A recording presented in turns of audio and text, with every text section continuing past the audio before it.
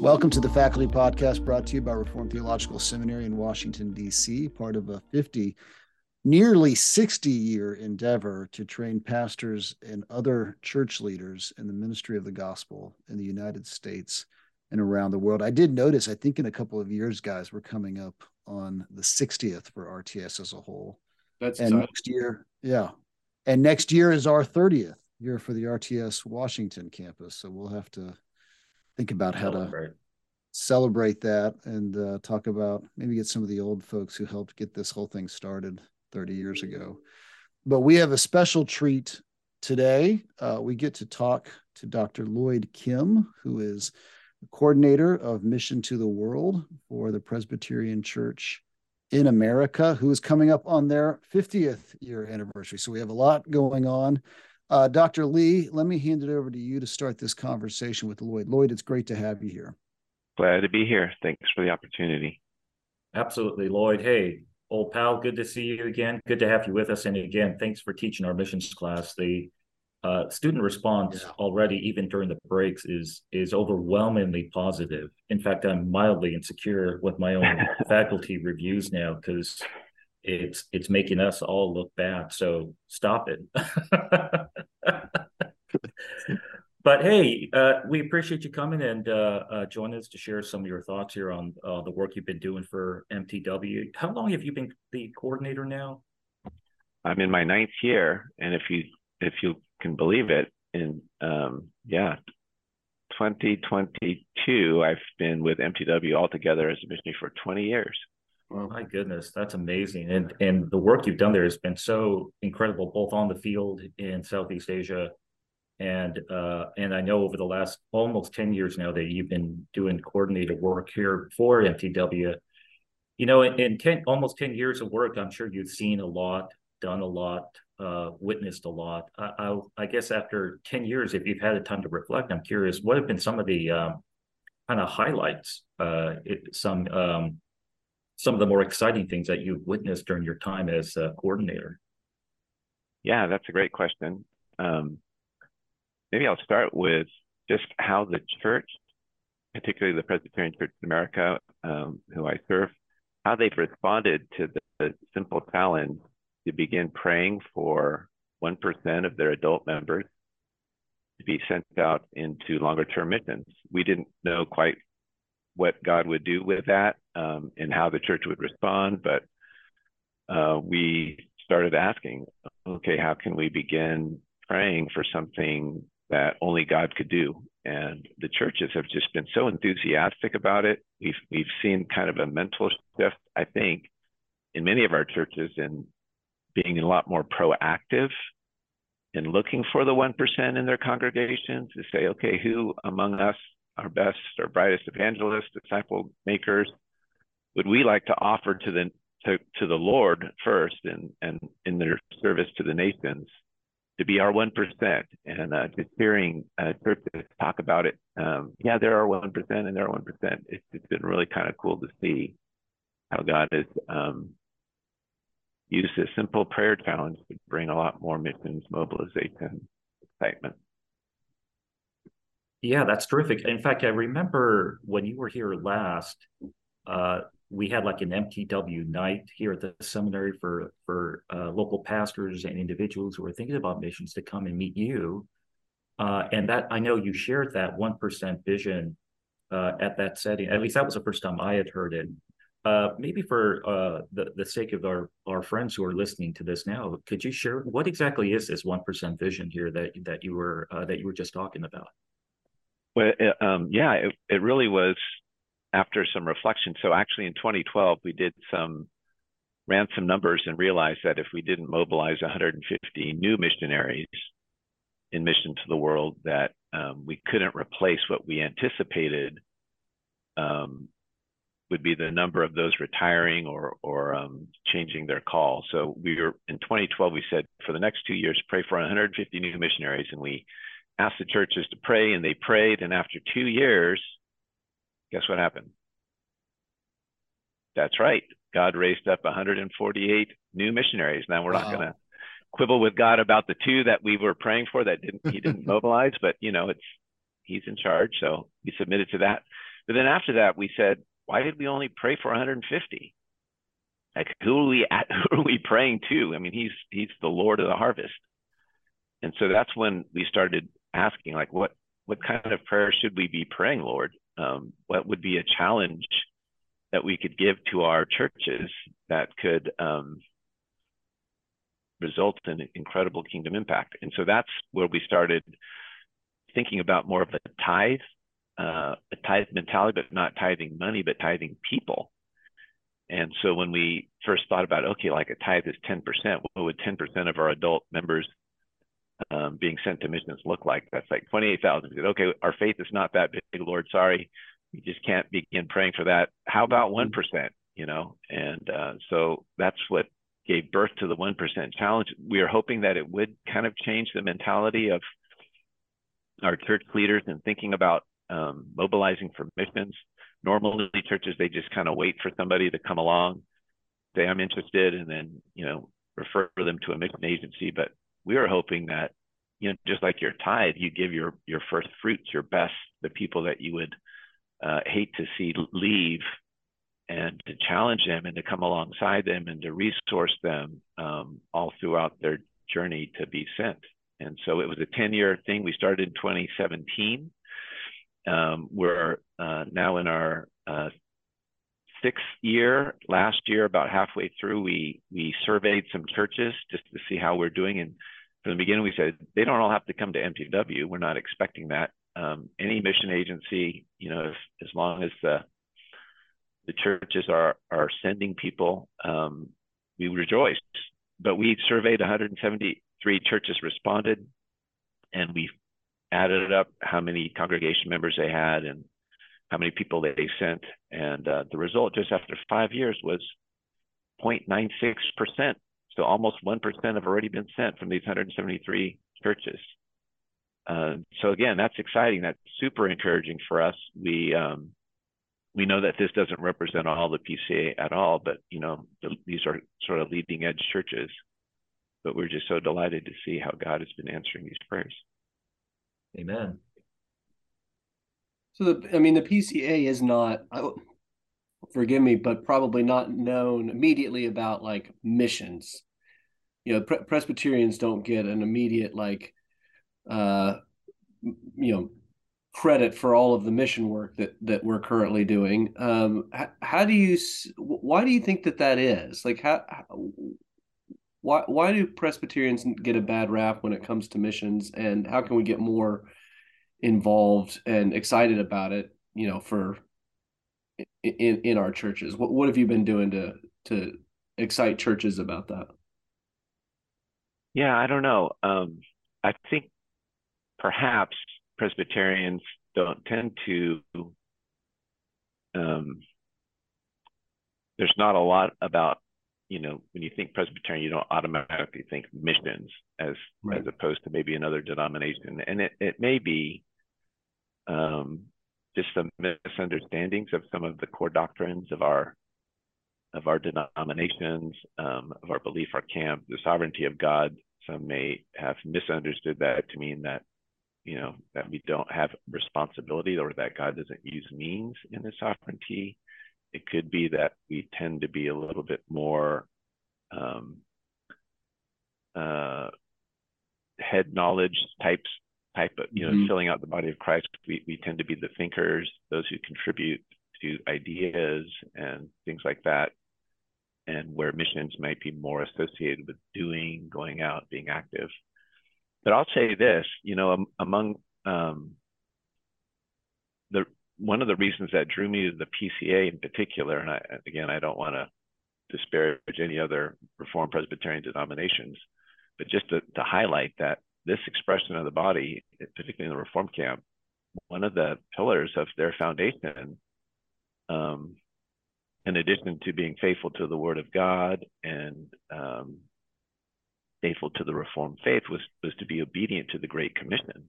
And so for me, it seemed like built into its very foundation was this outward facing, this global mindset. And I just feel like it's such a privilege to be able to serve in this denomination. So Yeah, it's interesting, isn't it? I mean, I think about J.I. Packer's book, Evangelism and the Sovereignty of God, and he's making that great argument that of all the people who should be confident and energized by evangelism, and that would include missions, I think, right? It's those of us who have this high view of God's sovereignty, because why else might you think this project could work if it wasn't for the fact that a sovereign God is behind it, who's unchanging and immutable and has ordained whatever comes to pass? How else can you go into a country where there's a huge linguistic wall and cultural wall and all of these other issues that come into play and expect there to be any positive response? I love that about Mission to the World and the PCA in general, how, as you said, that organization is so committed to proclaiming the gospel and working with, as you even said in the project that you're doing, working like everybody doesn't have to come to MTW. You can go out to other organizations. I've always been really impressed by that, how MTW missionaries work cross platform, as it were, often in the countries that they're going to. What are you seeing in terms of, I mean, if I could kind of curl around to MTW then, what are some of the exciting stories going on out there in the field for MTW? Where are you all seeing the Holy Spirit at work through the proclamation of the gospel? Yeah, that's been another incredible privilege in the role that I have, is that best seat in the house. You see what God is doing in and through his people all over the world. And I will say what has been probably a pattern that has been there from the beginning of time is when you see large movements of people through war and suffering and challenges, you also see opportunities for the gospel to go forth in power and in powerful ways. And that really has been our experience, most recently with some of the events that have happened globally in places that have been quite challenging historically to reach. So, I mean, maybe going backwards, obviously there is a war that's happening in Eastern Europe, and mass migration of people out of Ukraine into other places has led to great opportunities to minister to those who are suffering, who are fearful, who are in great grief and anguish. And so we do see the gospel going forth in power, many people coming to faith, Bible studies being started, churches even outside of Ukraine for Ukrainians being started. And so while we would never wish anything like a war on anybody and acknowledge the pain and atrocities that have come and the difficulties, and yet we see how God has used even these things to bring forth gospel life, new birth, new expressions of his body all over. And I would say that has happened similarly with what had happened in the 2010s with all the events that were happening in the Middle East and North Africa. Again, great migrations of people coming into Europe and other places, people who's found sort of their societal foundations have been broken down, and those things that perhaps they had trusted and depended upon, whether it is a culture or government or a religion, those things have brought great disappointment and frustration. And so there's been just such an eagerness to find truth, to find meaning, to find security, and we see people responding to the gospel in incredible ways. There were churches in Germany that we work with who struggled in these large cathedrals to have 100 people on a Sunday, and yet after these incidents, they talk about having 1,500 people now fill their churches, and they complain by saying, we don't have enough Christians to tell the number of people who are asking about Christianity and to disciple them. And that same thing is actually now happening more recently in some of these challenging places with these migrants, our missionaries are coming home, they're burnt out, they're in such hard places that you would think would be completely challenging for young American families, and yet our families are there, and they're coming back, they're burnt out, and then you say, why are you burnt out? They said, it's not because we're living there, it's because we have so many people that want to be discipled, but we don't have enough people to disciple them. And so they're working themselves to the bone because of this overwhelming sense of opportunity, responsibility, need. People are hungry for learning and growing, and so that's sort of our challenge as well, is that we just want to see more people engaged in the work that God is doing as He's opening up these opportunities. Incredible. It really is the harvest is plentiful, but the workers are few type of thing, the way you just described it. And it's interesting how much of a parallel that is, like in the book of Acts, with the persecuting of the church, the spreading of believers that began to kind of start this church planting movement, kind of taking a tragedy and then turning that into a blessed good. Do you see a similar thing? I mean, with these people migrating and spreading, it just seems, in the way that you described it, it just sounds like there's such a need now for so many more churches to get started and church planters to come and start. We're talking discipleship, but that's the job of the church. That's what we're called to do. Are you seeing that type of thing now, where it's sort of like church planting, but not here in the States? It's church planting now globally in these different areas. Is that the type of thing that you're starting to see, and the needs that are starting to arise?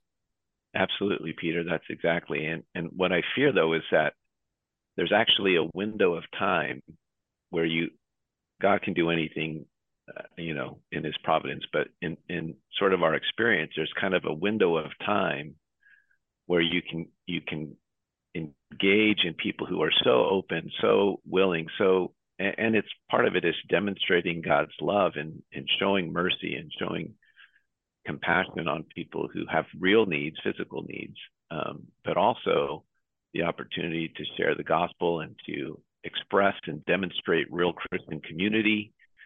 But if you think about it, after a number of years, the window kind of begins to close, and the door begins to close, because you just kind of get caught up in the normal rhythm of life once you've adjusted. So I think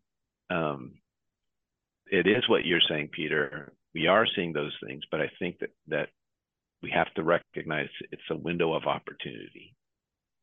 I think I remember, Scott, Tommy, I think there was a seminary in Indonesia.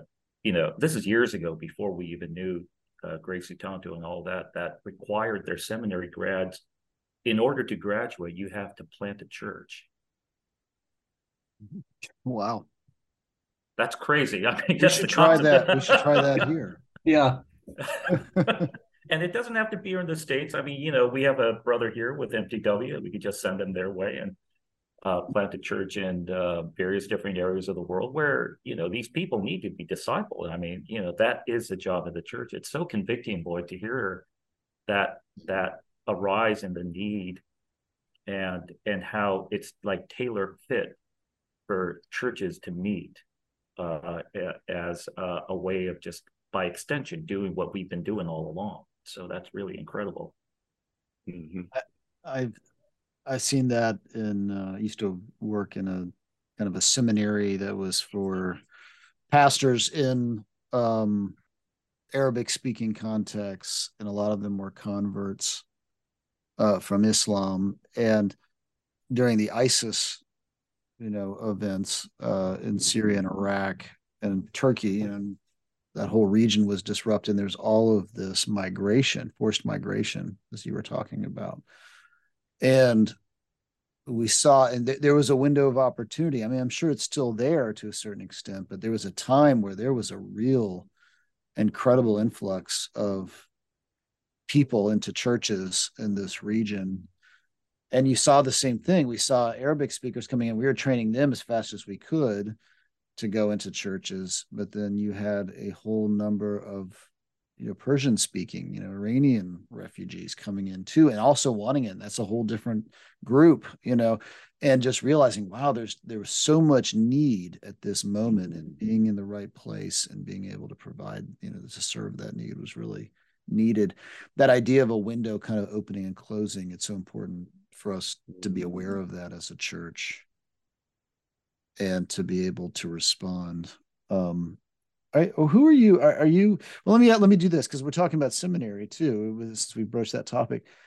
You've got a seminary student. You've got someone who feels generally called to gospel ministry. They want to preach the word. They maybe have kind of a urban or suburban picture of what that looks like because of the church they grew up in, and they're listening to this and they're thinking, yeah, I want to be a part of serving, that this open window for this time. How do you discern a call to that? How do you discern whether or not you're going to be a sender or a goer?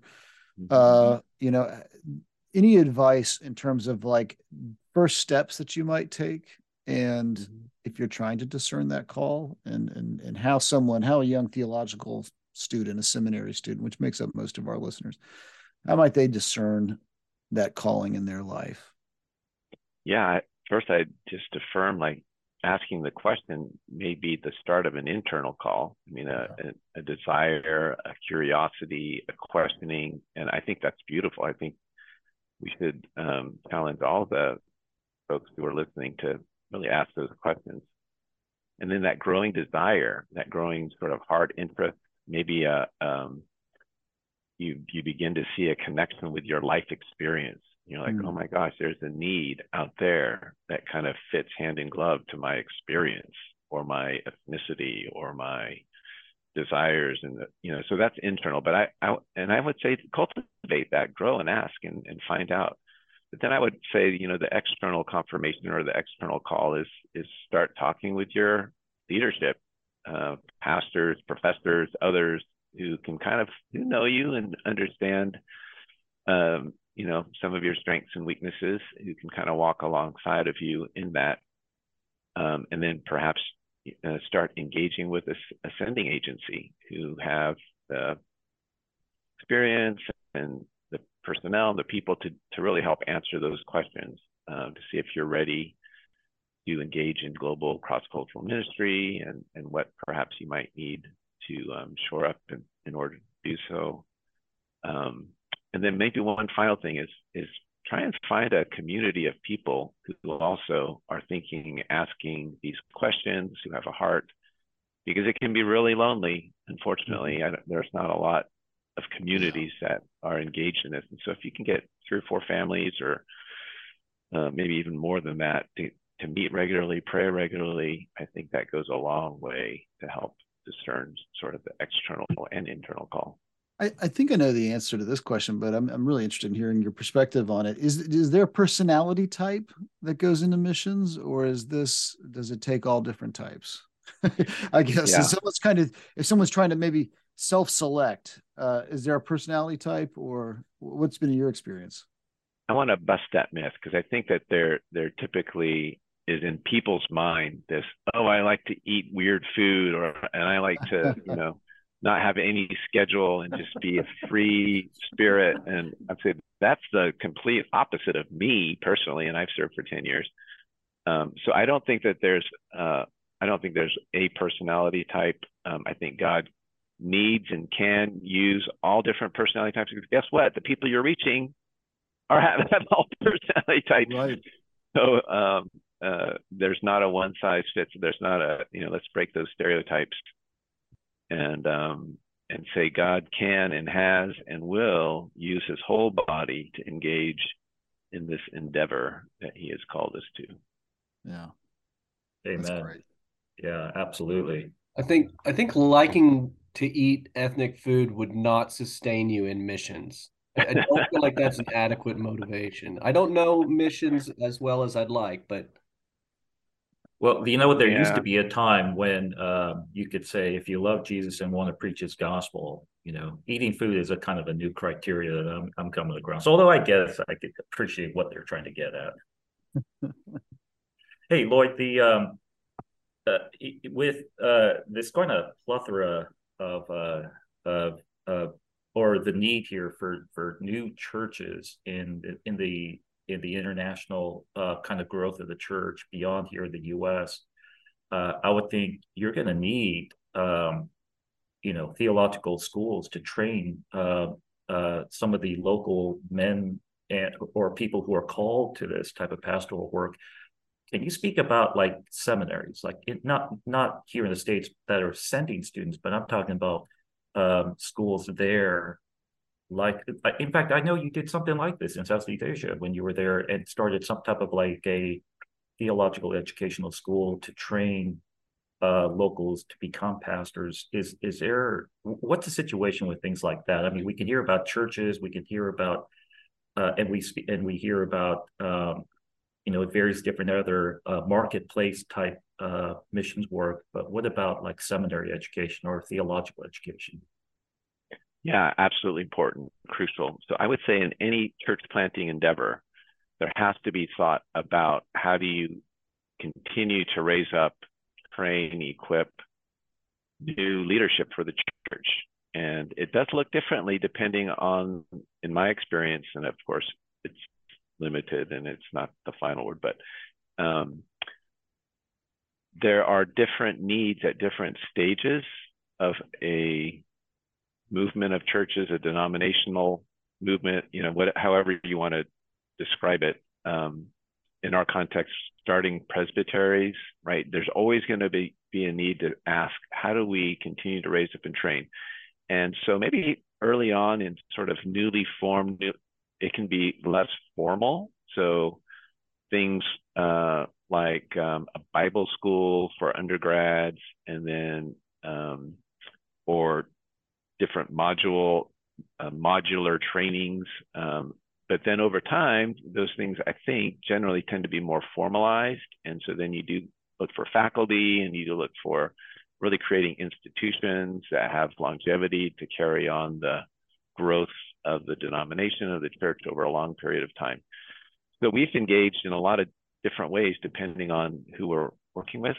So I would say that's kind of just a general framework. Huge needs all over the world as these new bodies of Christ are being formed and developed over the long haul. Sometimes you need to help refresh a denomination that is really struggling to try and raise up new people, and a seminary can do that. But there are also unique opportunities, and one that comes to mind, for example, in Rwanda, they have passed a law that requires all those who are leading churches to have a bachelor's or master's degree in theology, because the government of Rwanda is trying to crack down on unprepared, unqualified church leaders. Now that has huge implications for the whole country in terms of the church. And so some of our folks who are serving in sub-Saharan Africa are saying, well, what can we do to help?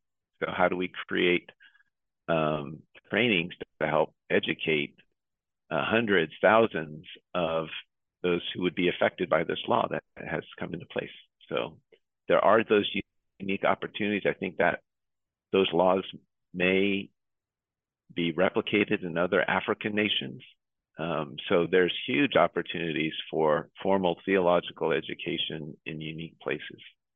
Lloyd, I don't want to put you too much on the spot here, but I'm curious, like, what do you wish seminaries did better when it comes to the training of missionaries? What would be your wish list for seminaries and seminary trained individuals? Not this applies to us per se, but just I'm assuming that we're doing these things, so it's for other seminaries.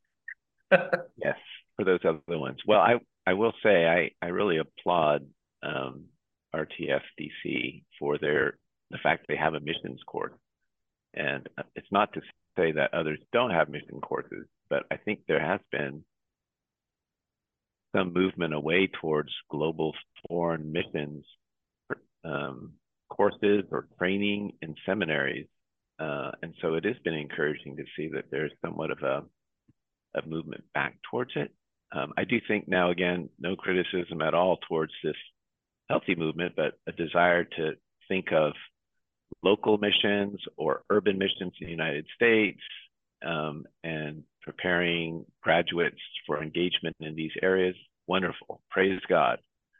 But it seems like the pendulum has swung so far towards that there's been almost a neglect, or global missions is just an afterthought.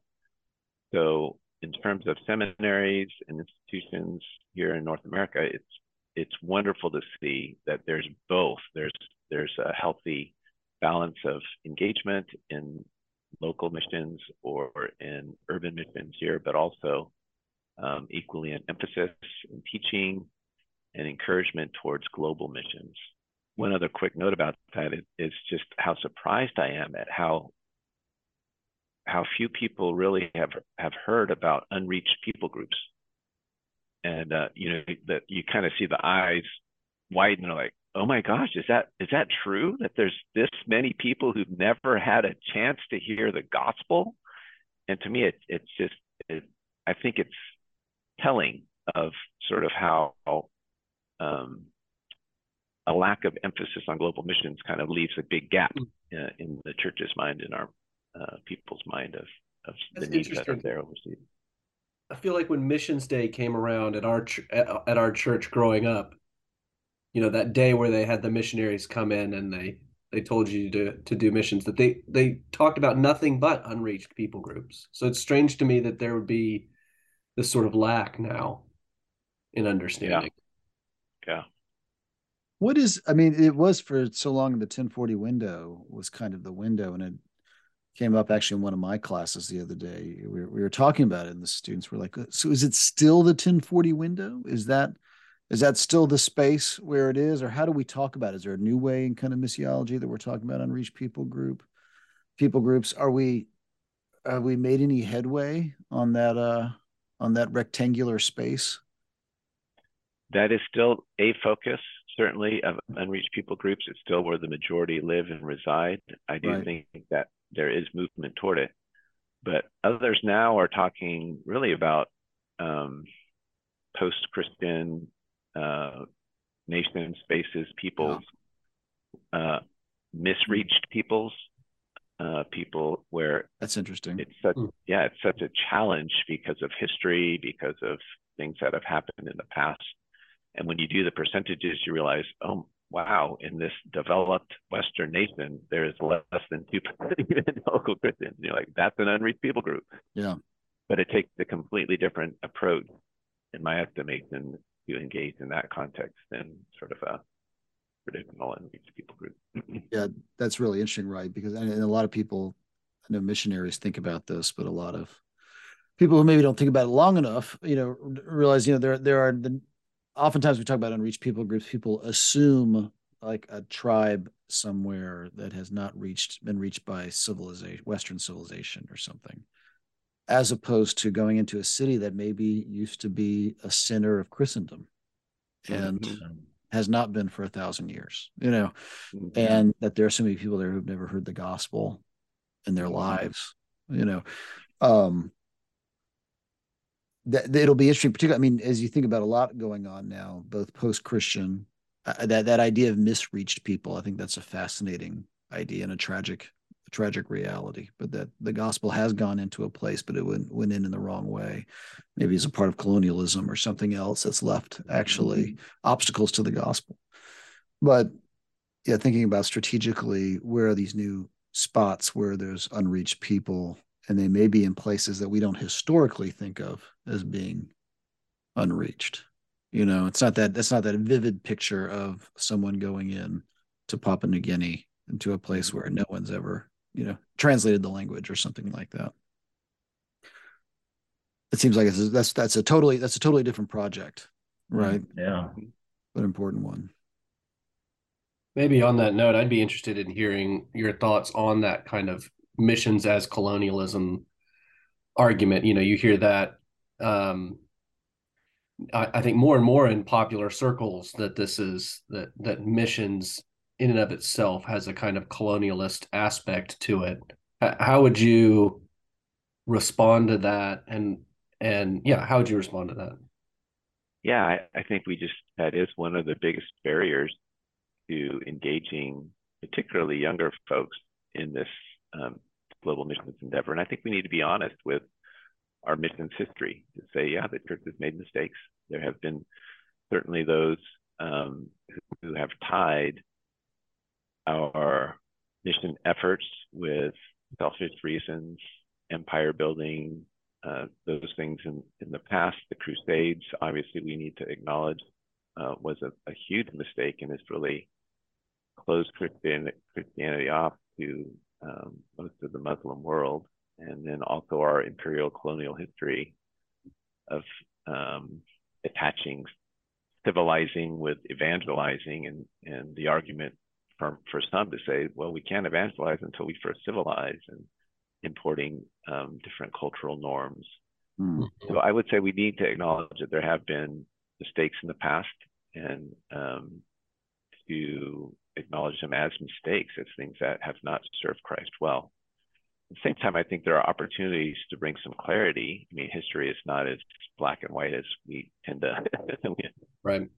Assume from our vantage point here in the year 2023. And, so even the term civilizing, so what did that mean in some contexts? Missionaries were against foot binding and female infanticide, and were against many of these things, to say, yeah, these things should be undone in these different cultures. And and so that we have to understand the terms, we have to understand what was being we do want those parts of different cultures to change, right? I mean, I think those are the things that we would include in that. And the good that Christian missions has done for societies and for cultures in the past. Woodbury, for example, has done a lot of research sociologically on that.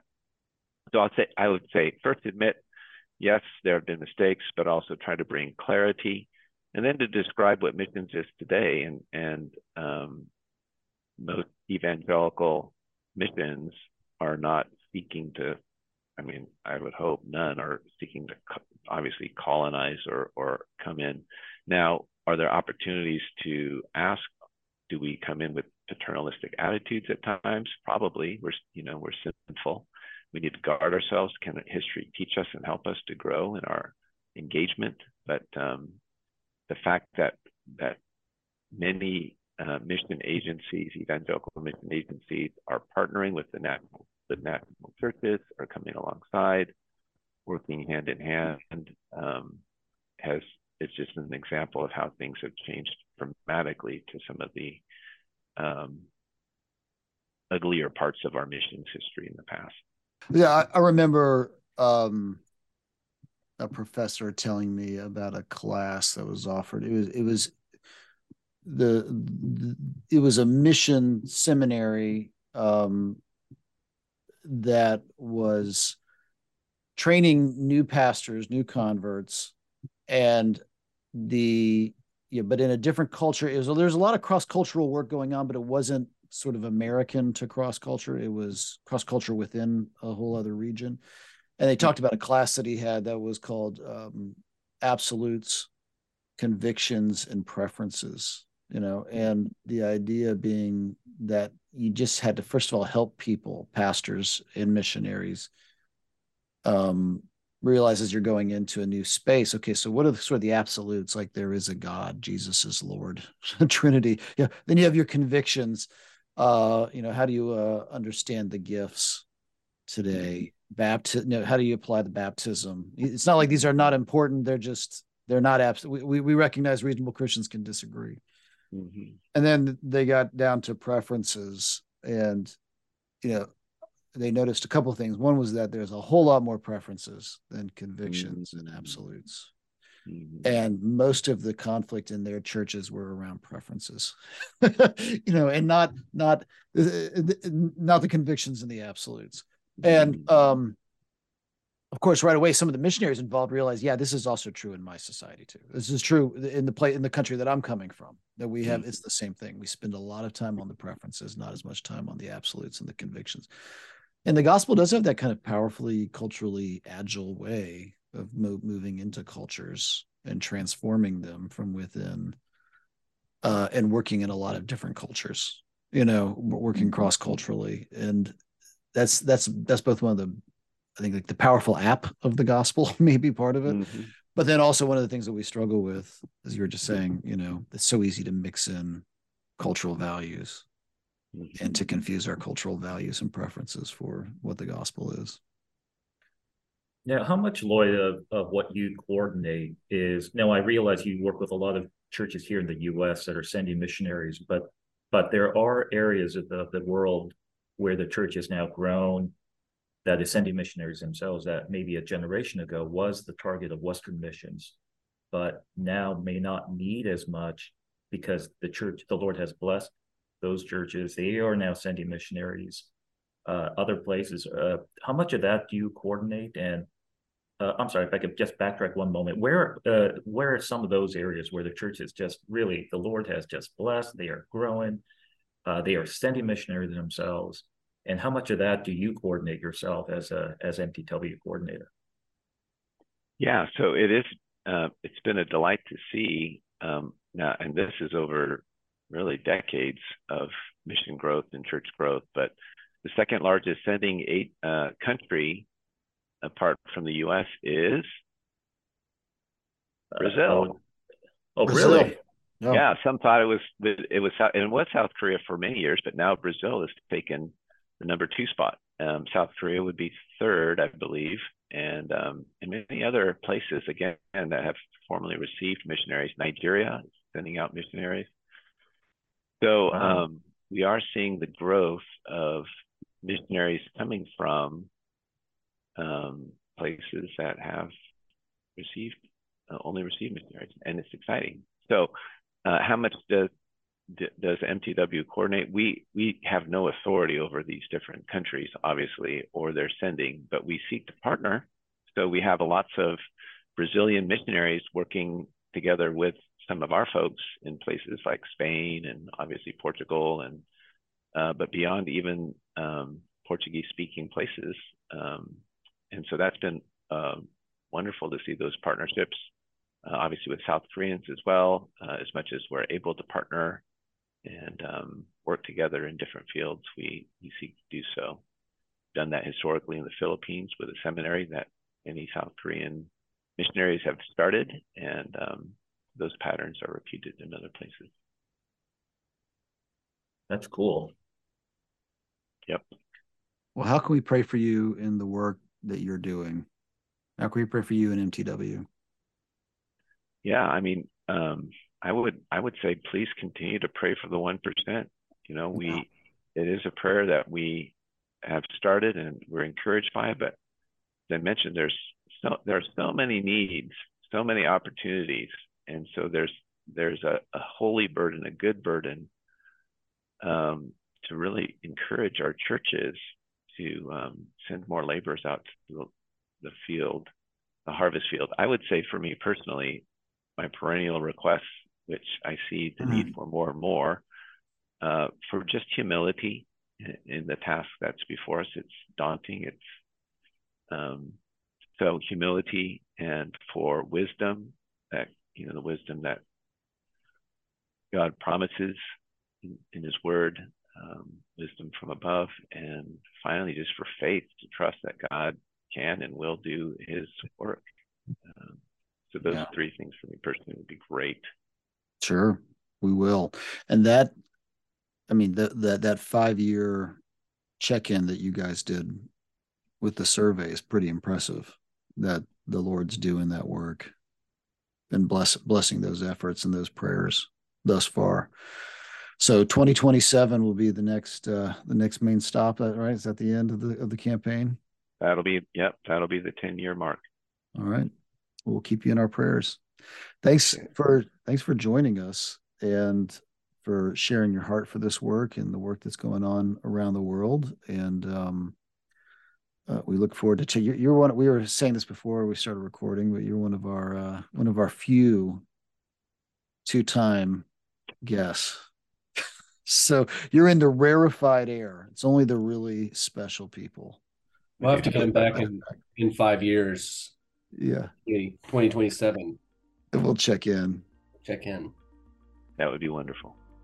Thanks for being with us, Lloyd.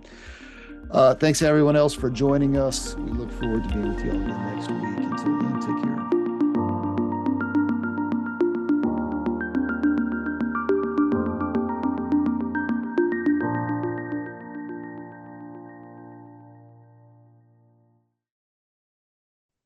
I should say, Lloyd, I haven't been on the podcast for about 3 weeks, so I'm trying to remember what I do here.